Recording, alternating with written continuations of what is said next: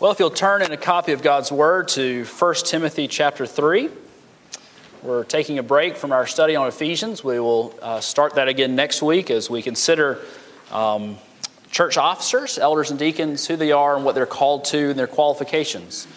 If you're using the Pew Bible, 1 Timothy 3 can be found on 1263. Hear now the word of the Lord. The saying is trustworthy. If anyone aspires to the office of overseer, he desires a noble task. Therefore, an overseer must be above reproach, the husband of one wife, sober-minded, self-controlled, respectable, hospitable, able to teach, not a drunkard, not violent but gentle, not quarrelsome, not a lover of money. He must manage his own household well, with all dignity, keeping his children submissive. For if someone does not know how to manage his own household, how will he care for God's church? He must not be a recent convert, or he may become puffed up with conceit and fall into the condemnation of the devil. Moreover, he must be well thought of by outsiders, so that he may not fall into disgrace, into a snare of the devil. Deacons likewise must be dignified, not double-tongued, not addicted to much wine, not greedy for dishonest gain. They must hold the mystery of the faith with a clear conscience, and let them also be tested first. Then let them serve as deacons, if they prove themselves blameless. Their wives likewise must be dignified, not slanderers, but sober-minded, faithful in all things. Let deacons each be the husband of one wife, managing their children and their own households well. For those who serve well as deacons gain a good standing for themselves, and also great confidence in the faith that is in Jesus Christ. The grass withers and the flowers, they will fade away. But the word of our God, it will stand forever and ever. Let's pray. Father, we thank you for your word. And we thank you for the part of your word we're looking at this morning. We ask that you would, by your Spirit, give us understanding and give us anointing, Lord. We need you. For these are more than just words on a page. Your word is living and active. So, Lord, I pray that the words of my mouth and the meditations of my heart would be acceptable to you, O Lord, my rock and my redeemer. Amen. Well, we come again to the time where we nominate men to serve as elders and deacons. Nominations will open up next Sunday and will run through Tuesday, October the 8th. The handout sheets for the nominations will start going out next week, and we'll have more instructions for that. If you believe the Lord is calling you to serve, then I encourage you to pray hard. And for the rest of us, I ask that you would begin to pray hard about whom the Lord would have you to nominate. As a reminder that through that process, those who have not been through the officer training course will be required to do so, and we'll get those scheduled once we see who's going to be in it. Church government, or the technical word is polity, how a church is run, is not one of those topics that's exactly seeker-friendly, right? I mean, if you're going to try to draw in the crowds, you really want to preach on elders and deacons. But the reality is, it's a really important topic. It really is. Think about this. Think about the difference between one person calling all the shots in a church, especially if that person is 34 years old, young in ministry. Okay, that's a bad idea. Compare that, Mark is nodding his head over here, by the way. Compare that to having a team approach that men gather regularly to figure out what the Lord is calling for our congregation and to add experience and insight and different perspectives to things. That's a much better system. And that's the system that the Lord has put in His Word. And so while this may not be always the most interesting of topics in terms of doing your devotion on a weekly basis, talking about overseers and deacons, it is perhaps one of the most crucial for the long-term health of any congregation. It's vitally important. God has always raised up men to lead His church in the Old Testament and the New. And so He leads and guides and directs His church through men whom the Lord has raised up by the Holy Spirit to serve as under-shepherds and deacons in the local congregation for His glory and for the working out of His kingdom. But we should remember that elders and deacons and the pastor, these people are not the head of the church. And that's a really important thing. That who is the head of First Presbyterian Church? It's not the board of deacons, and it's not the board of elders that are listed on the back of your bulletin. It is the Lord Jesus Christ himself. And Colossians chapter 1, verse 18 tells us this very clearly. It says, He, Christ, is the head of the body, the church. That's pretty clear. There's no wiggle room there. Jesus is the head. And so every church, every congregation, therefore, has some freedom to decide what worship looks like, to decide what time to meet, how frequently to do communion, those sorts of things. But each congregation is not free to do anything that is contrary to the revealed Word of God as the Lord Jesus Christ rules and reigns in the local congregation. And so it's important that as we consider whom the Lord is putting on our heart to nominate for the office of deacon and elder, that we choose men who will follow that lead of the Lord Jesus Christ. This is the headship of Christ over the church is not a made-up thing, and it's not just a theoretical thing that we think of every once in a while. It really does work this way. Do you remember in math, imaginary numbers? Do you remember these? I have no clue what they're for. But, we learned them, and we even got tested on them. But then I've never used an imaginary number ever since, ninth grade or whenever it was. So often it can be hard to remember that Jesus Christ is the Lord of this church and the head of this church and the one who guides and the king of this church because we cannot see him. But the fact remains that God is working through his Holy Spirit to work things all for the glory of Jesus Christ. That is why we exist as a church.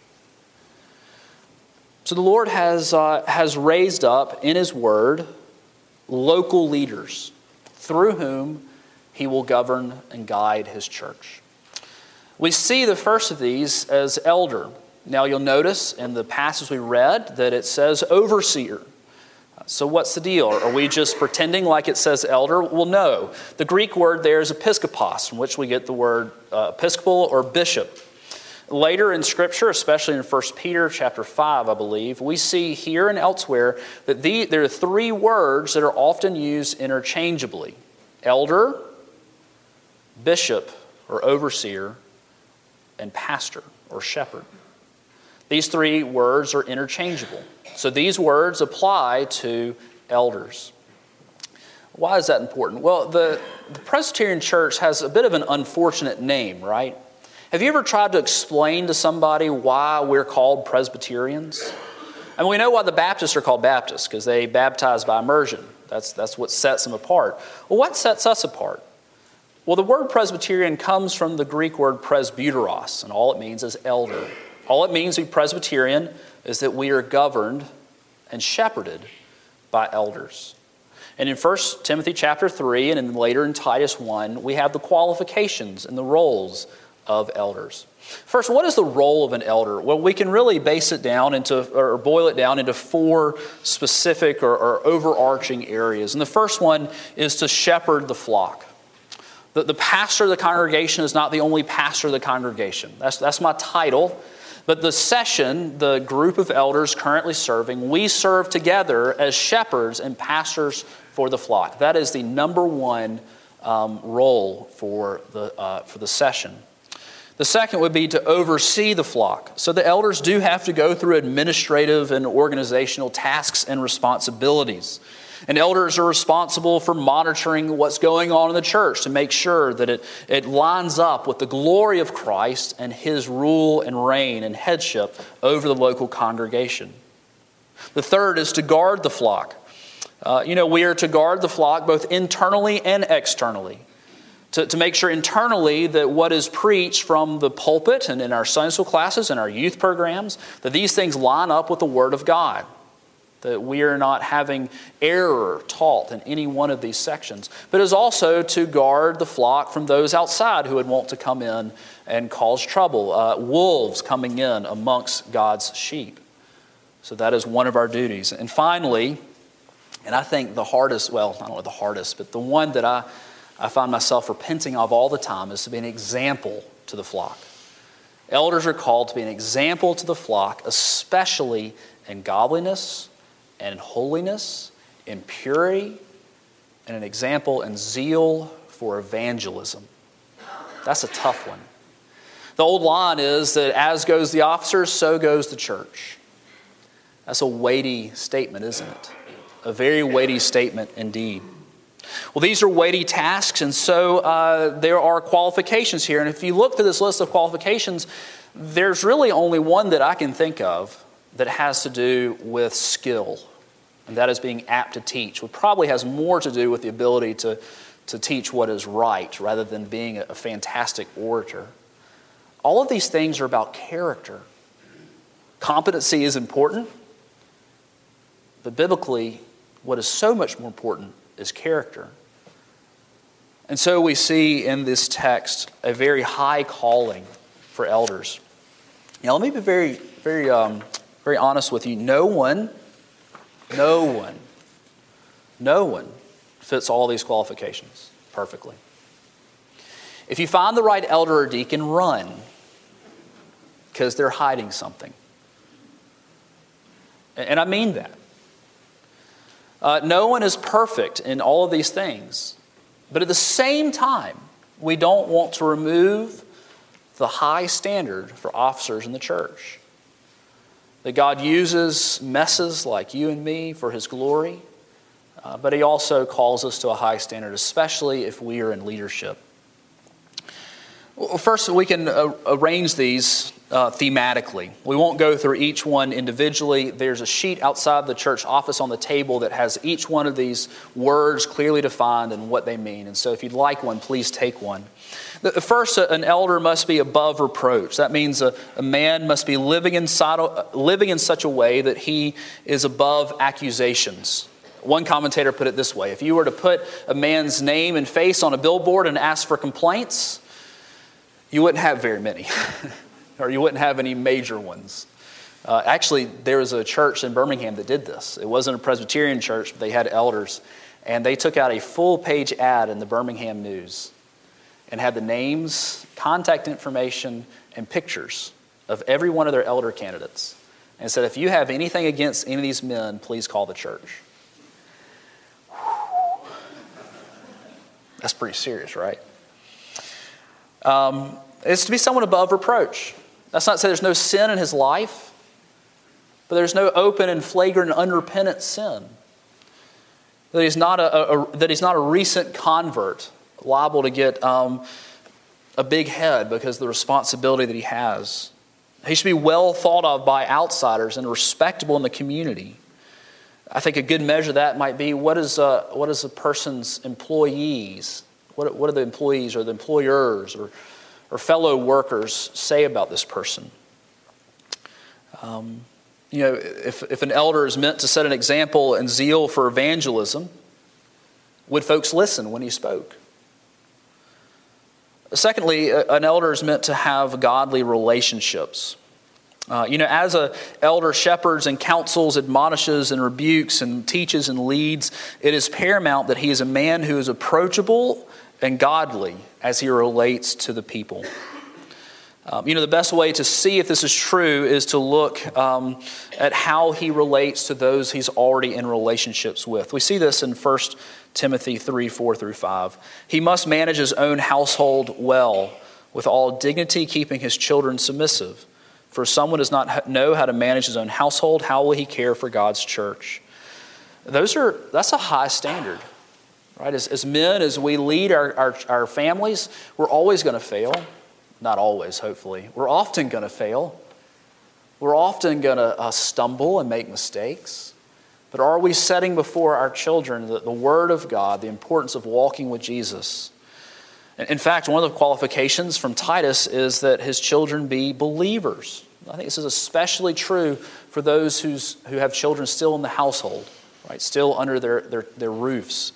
There's not a whole lot we can do once our children are outside of our homes. But especially if they're under his homes, are they walking with Jesus? Are his children free of the charge of debauchery? But in the context of relationships, is he a one-woman man? A one-woman man? Is he committed to his wife? And does he treat her well? Is he demanding, short-tempered, and angry all the time? Or is he gentle and committed to his spouse, his wife? You know, a man who speaks ill of his wife in public will speak ill of the flock as well. Okay. Third, an elder must be a man of blameless conduct.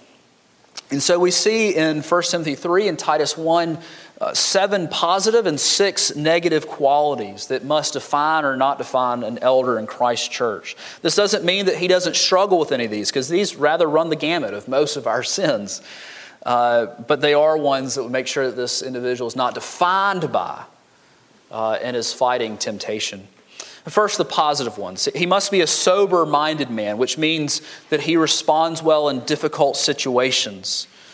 Is he self-controlled? That's an important one as we deal in the session meetings about difficult things. Is he self-controlled? Will he listen? Is he a lover of good, or does he love evil? Is he upright and just? We don't need partiality in the church. Is he able to make impartial decisions? Is he holy or devout? And is he disciplined when it comes to spiritual matters? And is he gentle? That's an important one, isn't it? As shepherds are tasked with dealing with difficult topics and often having difficult conversations, how we approach those things are so important. So elders must be gentle as they deal with God's people. What are the negative ones here? Negatively, he's a man who must be free of charge of being violent. He must not be a drunkard. Now, it's okay to drink in moderation. That's not what the text says. But we must not be drunkards, addicted to much wine. A lover of money. Is he an arrogant man or quick-tempered or quarrelsome? These are unhelpful things in any officer, but here an elder. Finally, as we think about elders, he must be a man of faithful witness and ministry. What does that mean? Well, first it means, is he already doing the work to which he's called? That's the best thing to look for. Does this person have this calling on his life? And are there elements of this already at play? Is he a shepherd of his relationships he's already in? One of the big things that separates the diaconate from the session in terms of qualifications is that only elders are called to be apt to teach.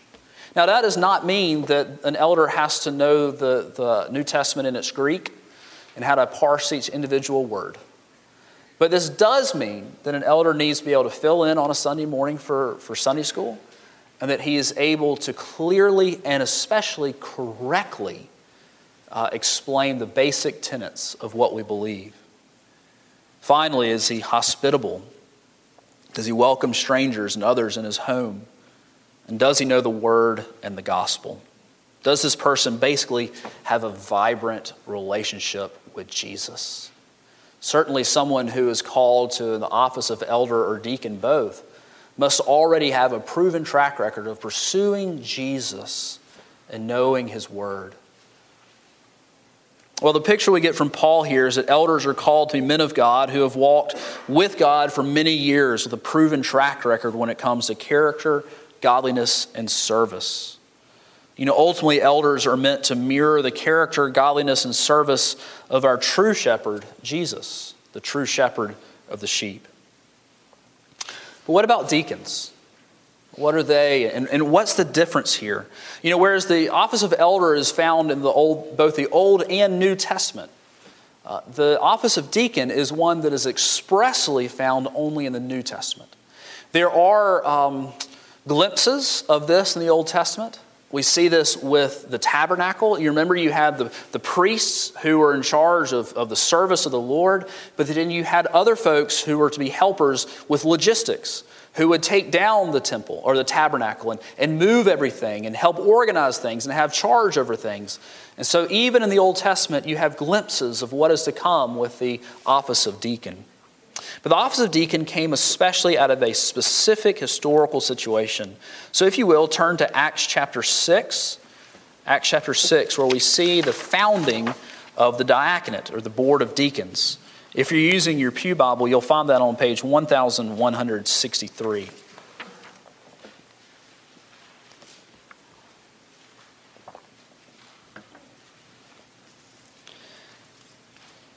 Acts chapter 6, verses 1 through 7 tells us this. Now in these days, when the disciples were increasing in number, a complaint by the Hellenists arose against the Hebrews because their widows were being neglected in the daily distribution. And the 12 summoned the full number of the disciples and said, "It is not right that we should give up preaching the word of God to serve tables. Therefore, brothers, pick out from among you 7 men of good repute, full of the Spirit and of wisdom, whom we will appoint to this duty. But we will devote ourselves to prayer and to the ministry of the word." And what they said pleased the whole gathering. And they chose Stephen, a man full of faith and the Holy Spirit, and Philip, and Prochorus, and Nicanor, and Timon, and Parmenas, and Nicolaus, a proselyte of Antioch. These they set before the apostles, and they prayed and laid their hands on them.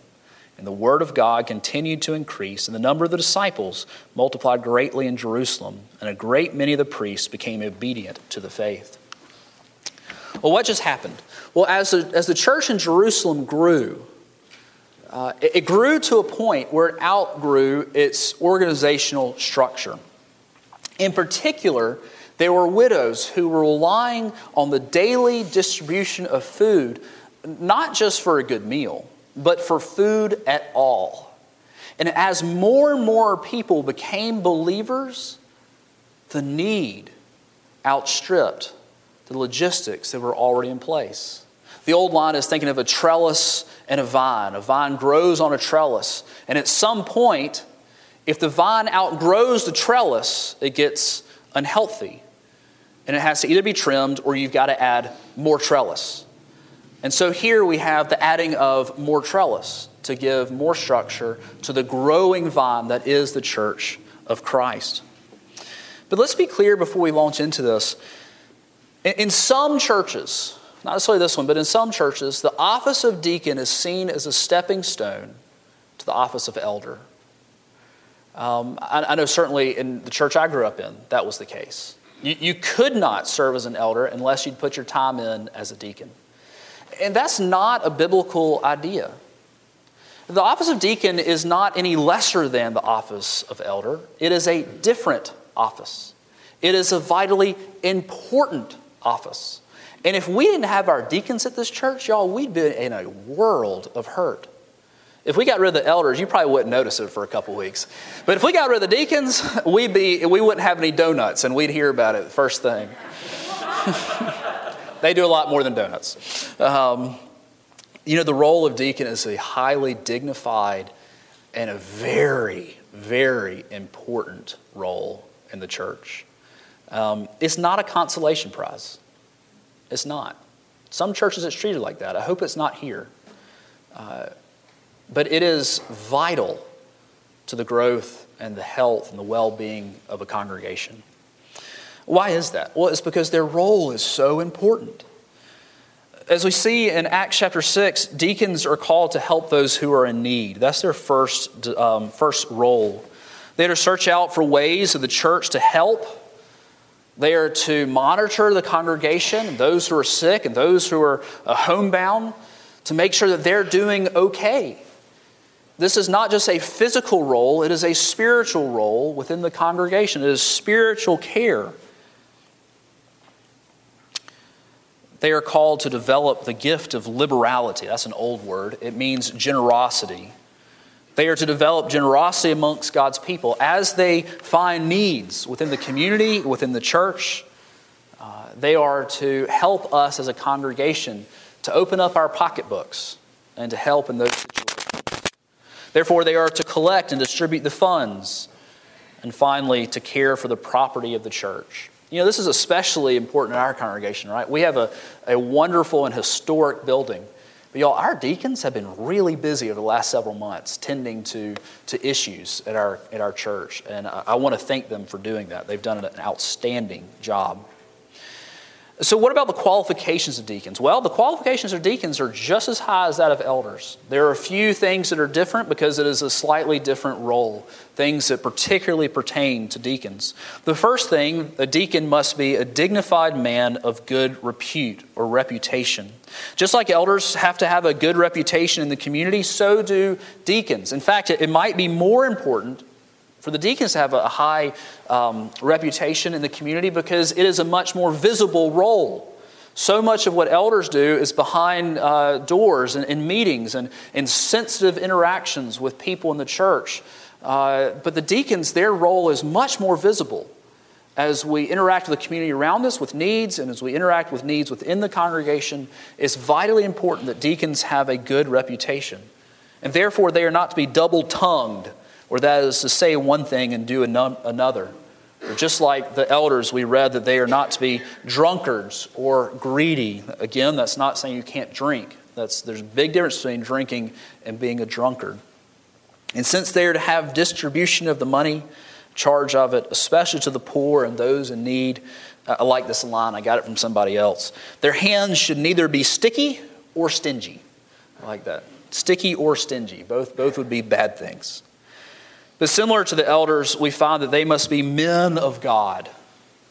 You know, the office of deacon deals with a lot of physical things, but that doesn't mean it's not a spiritual office. If it were just a matter of logistics, we could hire out, right? Think about all the companies that we could hire and come and do things that the deacons do. It's not as simple as that. Deacons can't be replaced by robots or folks who don't know Jesus or folks who don't have a part of this congregation. It is a spiritual office of leadership. And so they must be men of God who love the Lord and full of the Spirit. That's not a phrase we find of elders, though I hope they are. But specifically, deacons are said that they must be full of the Spirit. As one commentator has put it, their lives are directed by God's Spirit so that they are spiritually sensitive and able to make good judgments, which is a sign of spiritual maturity. And because of all the difficult decisions they must make, they must be men full of wisdom. Knowledge comes from books, but wisdom comes from walking with the Lord. And deacons are called to walk deeply with Jesus. As they gain wisdom, they are to hold fast to the mystery of the faith.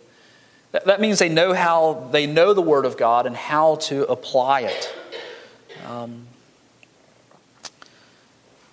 Thirdly, they must be proven and tested men. As with elders, as you pray through different and potential candidates, I encourage you to ask the question, is this man a tested and proven man? Generally, the best candidates are those who are already doing the work. You know, a lot of times serving is just showing up, right? I mean, that's got to be 70% of leadership is showing up. And does this person have a record of showing up and serving? Just like elders, does he manage his household and children well? We read about this in 1 Timothy 3:12. Let deacons each be the husband of one wife, managing their children and their own household well. Indeed, the same philosophy holds true. The deacon is to love and cherish his wife and manage things well at home, for that's the closest analog in the world to the local congregation. And finally, he must be a man with a godly wife. He doesn't have to be married, but if he is married, he must have a godly wife. All commentators, this is only mentioned of deacons, by the way, but all commentators would say this also applies to elders as well. We see this in verse 11. Their wives likewise must be dignified, not slanderers, but sober-minded, faithful in all things. I was in a church once, not this one, not the one I was a part of before this. They brought in a guy to interview for youth pastor. He was been to seminary. He'd spent 3.5 years and buku-doodles of money getting trained, and they loved the guy. And then they brought in his wife, and he was disqualified. That's a bad thing, right? The call to be an officer in the church is not just for the husband. The husband is the one who is the officer, but it is a team approach as well. Together, walking and loving the Lord. Well, good to see that no one here is qualified for this. Right? So we're not going to have nominations this year. And I'll step down. Right, because no one is fully qualified. Right? No one is fully qualified. There are no perfect elders. There are no perfect deacons. And I'll repeat it, if you find the right one, if you find that one who is perfect, who has no sin in his life, then reconsider your nomination, because we all are a mess. And this is the gospel, right? That Jesus saves us not because of our goodness or our ability to line up within the lines. He saves us because of his love for us and because we've done the exact opposite. He has pursued us when we are messes, and all he has to work with are messy people. That's all he's got. That's you and me. And so as we pray through this thing, as we pray through whom the Lord would call to be officers in our congregation, seek the Lord deeply. Pray for your current officers, that the Lord would use us for his glory and our good. Because our role ultimately is to point us all to the true shepherd, the true deacon, the true servant. And that is the Lord Jesus Christ. As we seek to follow his example of leadership in Mark chapter 10, verse 45, which says, he came not to be served, to deacon. That word literally is deacon. He came not to be deaconed, to be served, but to deacon, to serve.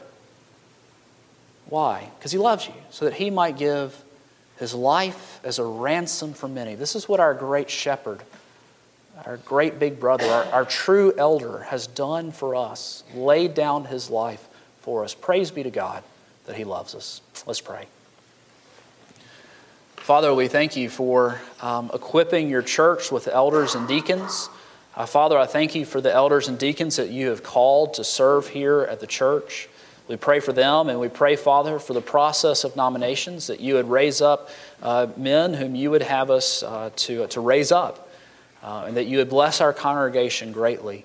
We thank you for the death and burial, ascension, the resurrection, the blood of our Savior, the true shepherd of the sheep, Jesus Christ. Father, we pray these things in the name of Jesus. Amen.